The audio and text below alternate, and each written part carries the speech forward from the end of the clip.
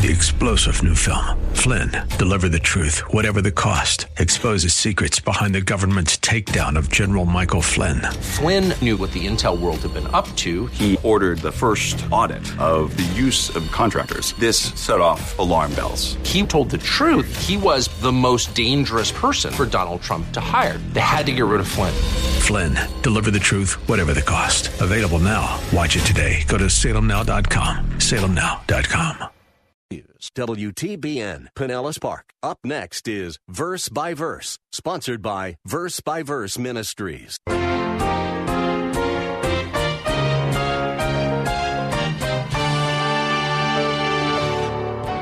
The whole Sermon on the Mount is really about this wonderful truth that true righteousness is a matter of the heart and not mere outward appearance. See, unlike the scribes and Pharisees who diligently practiced their religious deeds, but only for the sake of appearance, they wanted to look good. They wanted the applause of others. Jesus taught that those who follow him must have an inward change of character. We have to have a heart transformation, and that comes the moment we trust him as our Lord and Savior. A sermon and a lecture are similar in some ways. A speaker addresses a group of people. Generally, the speaker learns more in preparation for the lecture or sermon than his audience learns from hearing it. But there is a significant difference. While both of these forms of communication inform, the sermon also challenges. Pastor-teacher Steve Kreloff is our teacher on Verse by Verse. We are studying the Sermon on the Mount, and we are in the midst of Jesus' challenge near the end of his sermon. Pastor Steve is the teaching pastor at Lakeside Community Chapel in Clearwater, Florida. These radio adaptations of his sermons are produced by Verse Ministries. Jeremiah wrote of a new covenant between God and his people. His prophecy in Jeremiah chapter 32 spoke of the regathering of Israel in the last days. But the fulfillment of this prophecy is in individuals as well as nations, and it has already begun in the lives of the elect, both Jews and Gentiles, who have been transformed by the living God. Jeremiah, inspired by God, said in verse 34 of chapter 32, "No more shall every man teach his neighbor, and every man his brother, saying, Know the Lord. For they all shall know me, from the least of them to the greatest of them, says the Lord. For I will forgive their iniquity, and their sin I will remember no more." Our lesson today centers around Matthew chapter 7, verses 24 through 27. If you are able, I encourage you to follow along in your own Bible. Here is Pastor Steve. See, there are many church members who are under the illusion that they really know Christ, when in reality, they just have some knowledge about what he taught. Listen to what Lloyd Jones wrote about how this final message of Jesus is so pertinent to people like us. He wrote, and I quote, "Clearly the words are addressed to those who are professing Christians. They are not addressed to people who have no interest whatsoever in the kingdom. They are addressed to people who have been listening and who like listening to teaching concerning the kingdom. These words are obviously addressed to members of churches, to those who make the claim of being Christian, who profess discipleship, and who are seeking the benefits and blessings of salvation. Everything about the picture emphasizes that and is meant to show us the difference between the false and the true profession of Christianity, between the Christian and the seeming Christian, between the man who's really born again and is a child of God and the man who thinks that he is." End of quote. And so, understand this, the primary purpose of Christ's parable about a wise man and a foolish man is to show us the basic yet very critical difference between a believer and one who merely thinks that he's a believer.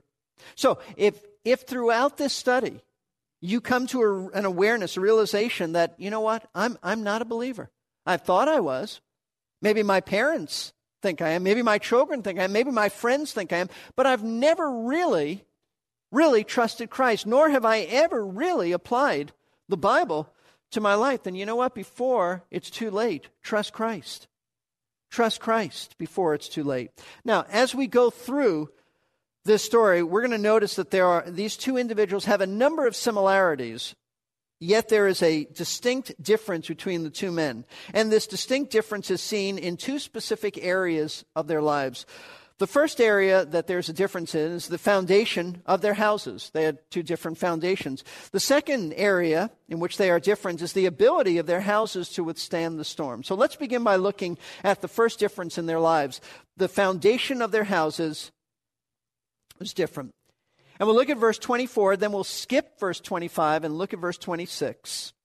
And this is just how it kind of plays out. Verse 24, therefore everyone who hears these words of mine and acts on them may be compared to a wise man who built his house on the rock. And then verse 26, everyone who hears these words of mine and does not act on them will be like a foolish man who built his house on the sand. Now, in this parable, Jesus, as we said, highlights two men who are very different.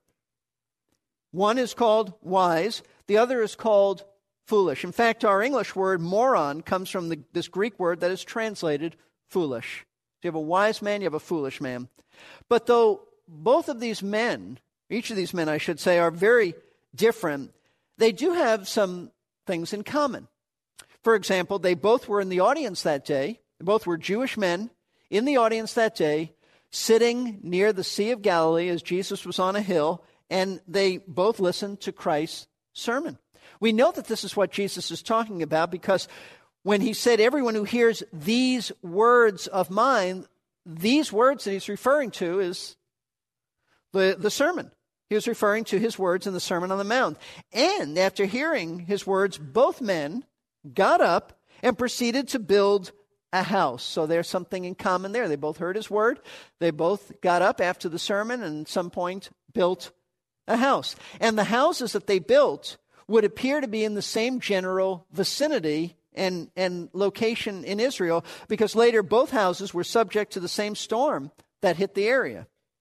Now, it's important to understand that in this parable, Jesus uses the imagery of building a house only as a metaphor. It's not to be taken literally. It's just a figure of speech. He's not really referring to a physical, literal house. The Lord's not giving a lecture here on how to construct a new home in the Galilee area.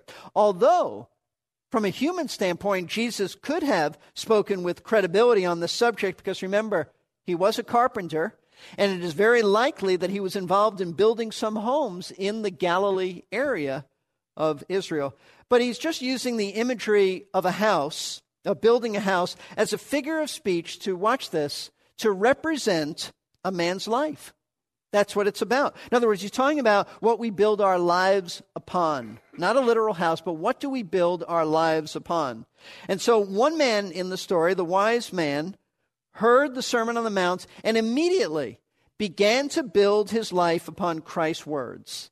And the other man, the foolish one, also heard the sermon, but he chose to ignore it. He chose to neglect it, and so he built his life upon something else. Now, I want to look more closely at these two men so that we can understand exactly what these two individuals built their lives upon, and therefore, by way of application, what we're to build our lives upon and what we are not to build our lives upon. First of all, the wise man, Jesus said, went out and constructed his house on a foundation of rock. In other words, a large span of bedrock. That's what he's talking about. Not a little rock, but a large span of bedrock. And this solid rock that he built his life upon is a reference to Christ's words. This is what the whole parable focuses on. Hearing and acting upon his words. In fact, on another occasion, Jesus used the same figure of a rock to speak of God's revealed word. Remember when later in the Gospel of Matthew, Peter confesses that Jesus was the Christ, the Son of the living God? Remember Jesus said, "And whom do you say that I am?" And Peter said, "Thou art the Christ, the Son of the living God." Jesus told him, "Flesh and blood did not reveal this to you, but my Father who is in heaven." In other words, Peter, you didn't figure this out on your own. You didn't figure this out on your own. God revealed, the Father revealed to you these words. And then the Lord proceeded to say, "And I say to you that you are Peter, and upon this rock I will build my church." Now what was he saying? Peter's name actually means a small stone. It's the Greek word petros. But the rock that Christ will build his church upon is not Peter. It is the Greek word petra, which means a foundation rock. He's not building it on a small stone. He's not building it on a man. In other words, Christ will build his church upon the rock of revealed truth. Same revelation that had just come to Peter.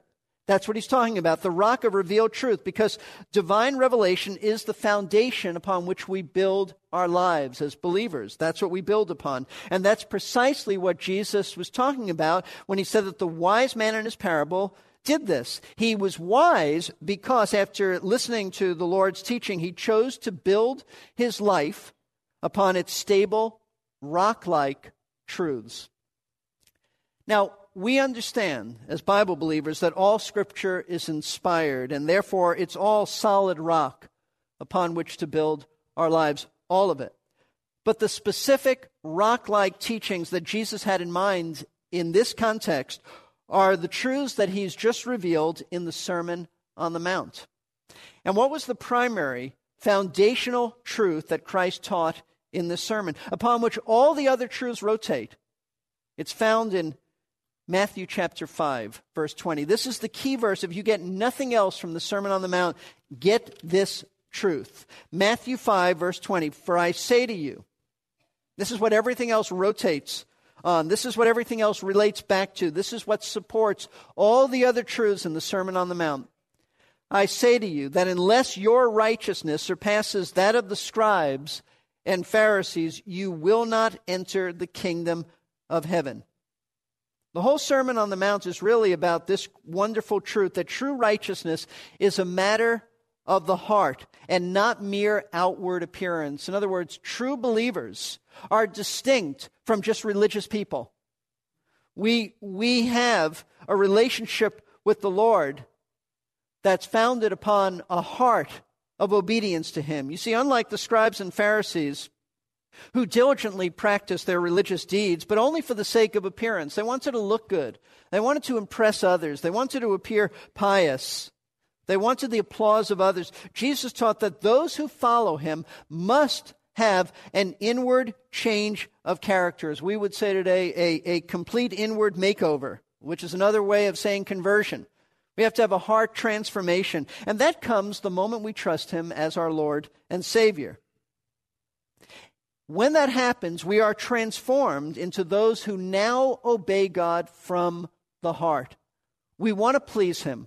We want to do things. In other words, our righteousness is not superficial and surfacey like religious hypocrites. Our righteousness stems from a heart commitment to please and obey Him. It's a godliness, folks, that goes beneath the surface, down to the soul, an authentic godliness with inward integrity and proper motivations, even as we struggle with inward integrity. And even as we struggle with proper motivations, that's the desire of our heart. That's the direction of our lives.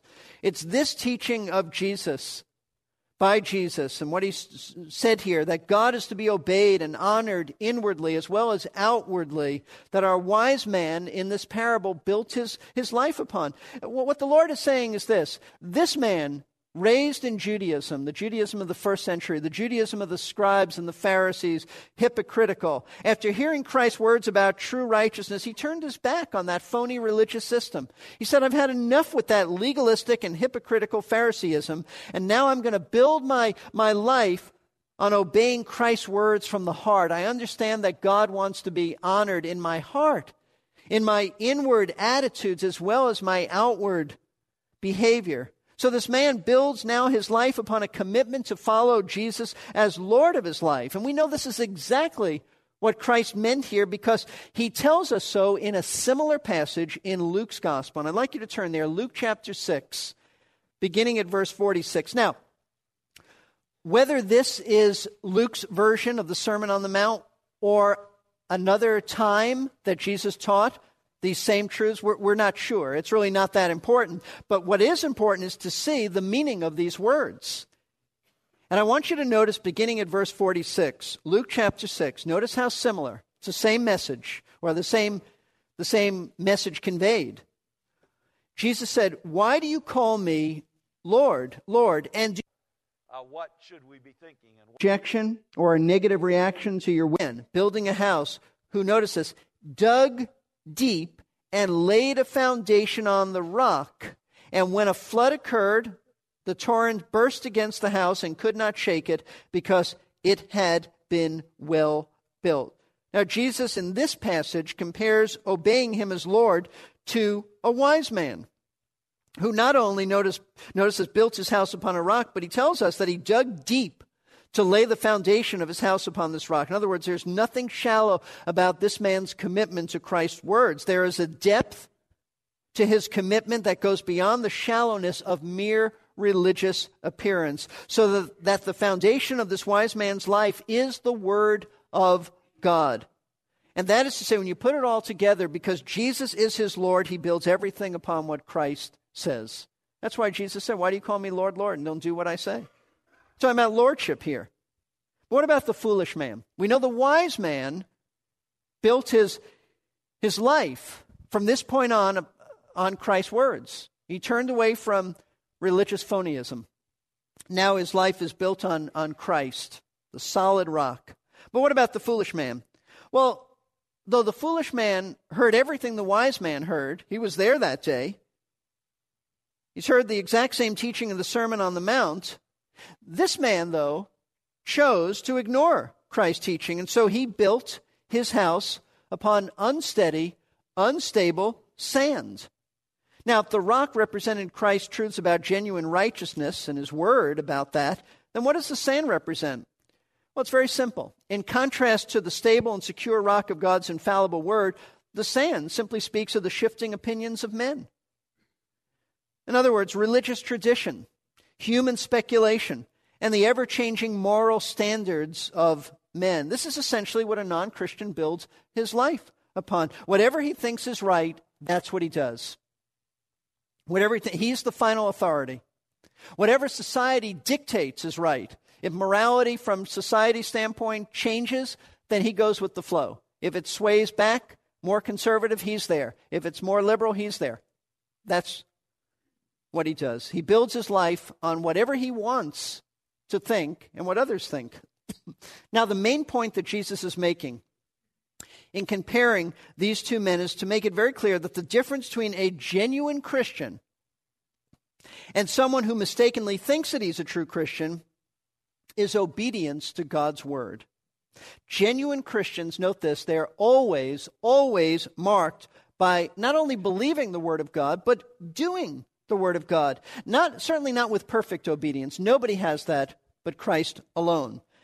But a true believer has a desire. He has a longing to obey, even when he blows it in his life, even when he sees inconsistencies, even when he sees there are so many more areas he could be more obedient and more diligent to do those things.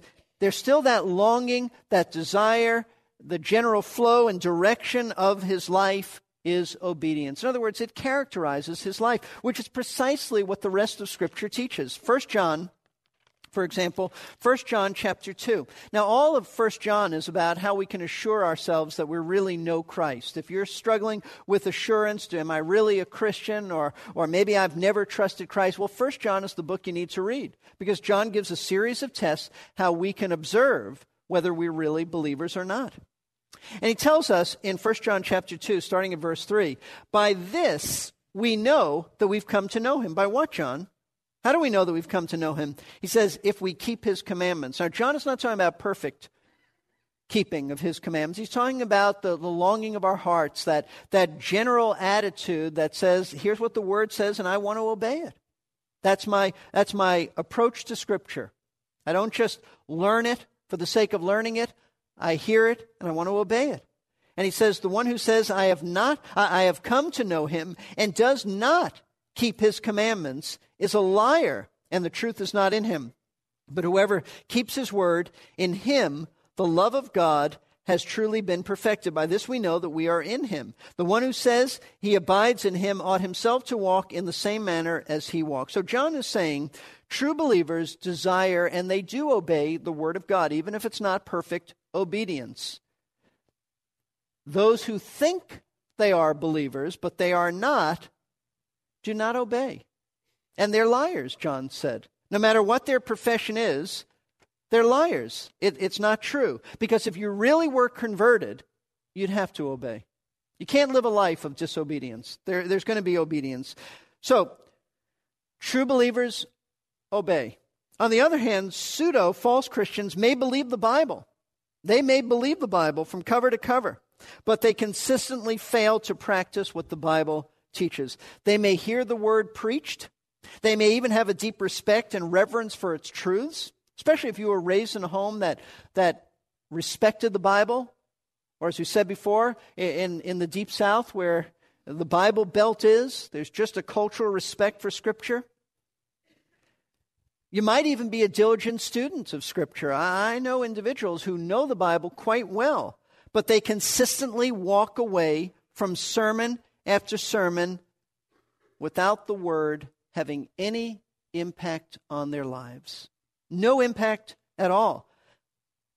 They are what James referred to in his little letter as hearers of the Word and not doers of the word. Now, I want you to notice exactly what James says about people like this. So let's look at James chapter 1, beginning at verse 22.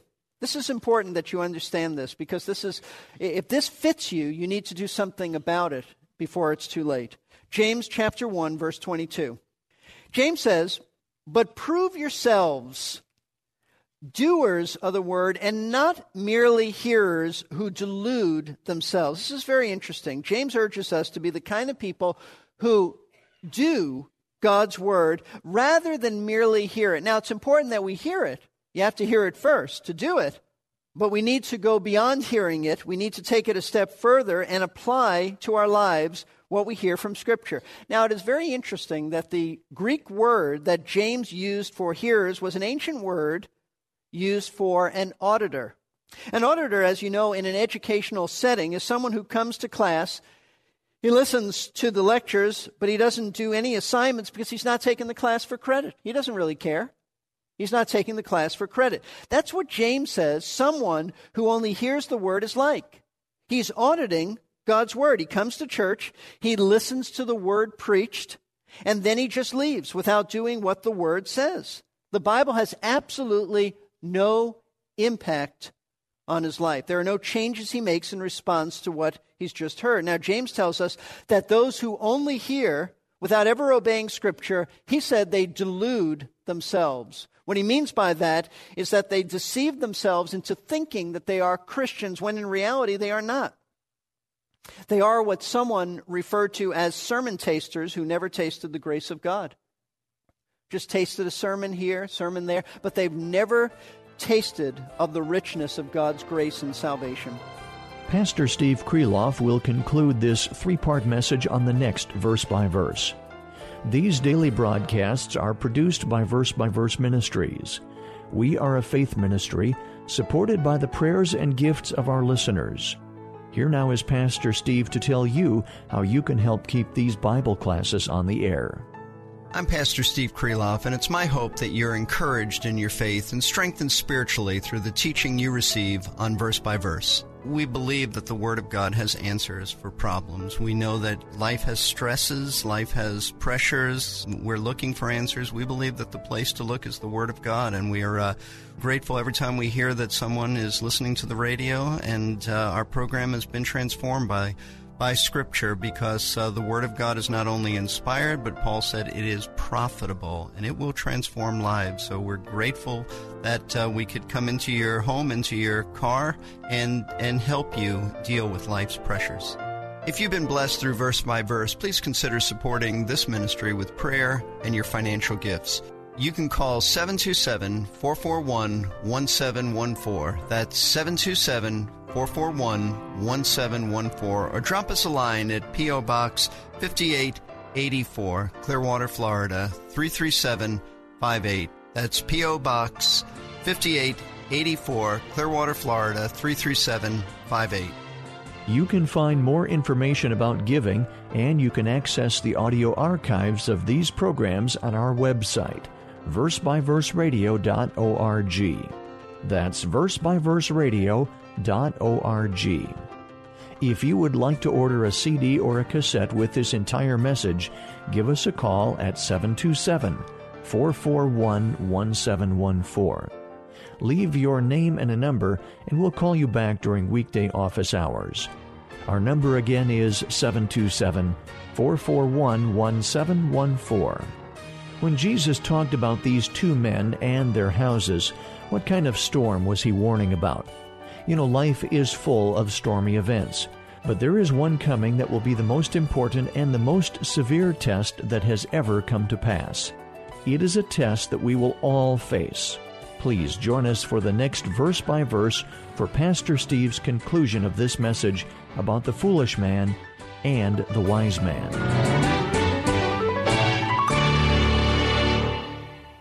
You've been listening to Verse by Verse, sponsored by Verse Ministries. This program was pre-recorded. To learn more, including how to donate to this ministry, visit versebyverseradio.org. That's Verse W262CP. 3-star General Michael J. Flynn, head of the Pentagon Intelligence Agency, knew all the government's dirty secrets. He was one of the most respected generals in the military. Flynn knew what the intel world had been up to. He understood its funding. He ordered the first audit of the use of contractors. This set off alarm bells.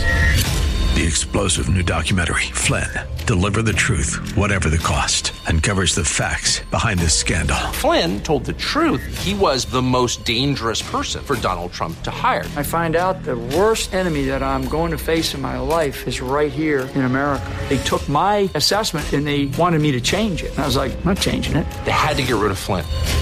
With in-depth interviews, archival footage, and never-before-seen personal records of the man behind the headlines. I just felt like I was drowning. Flynn, Deliver the Truth, Whatever the Cost. Available now. Watch it today. Go to salemnow.com. salemnow.com.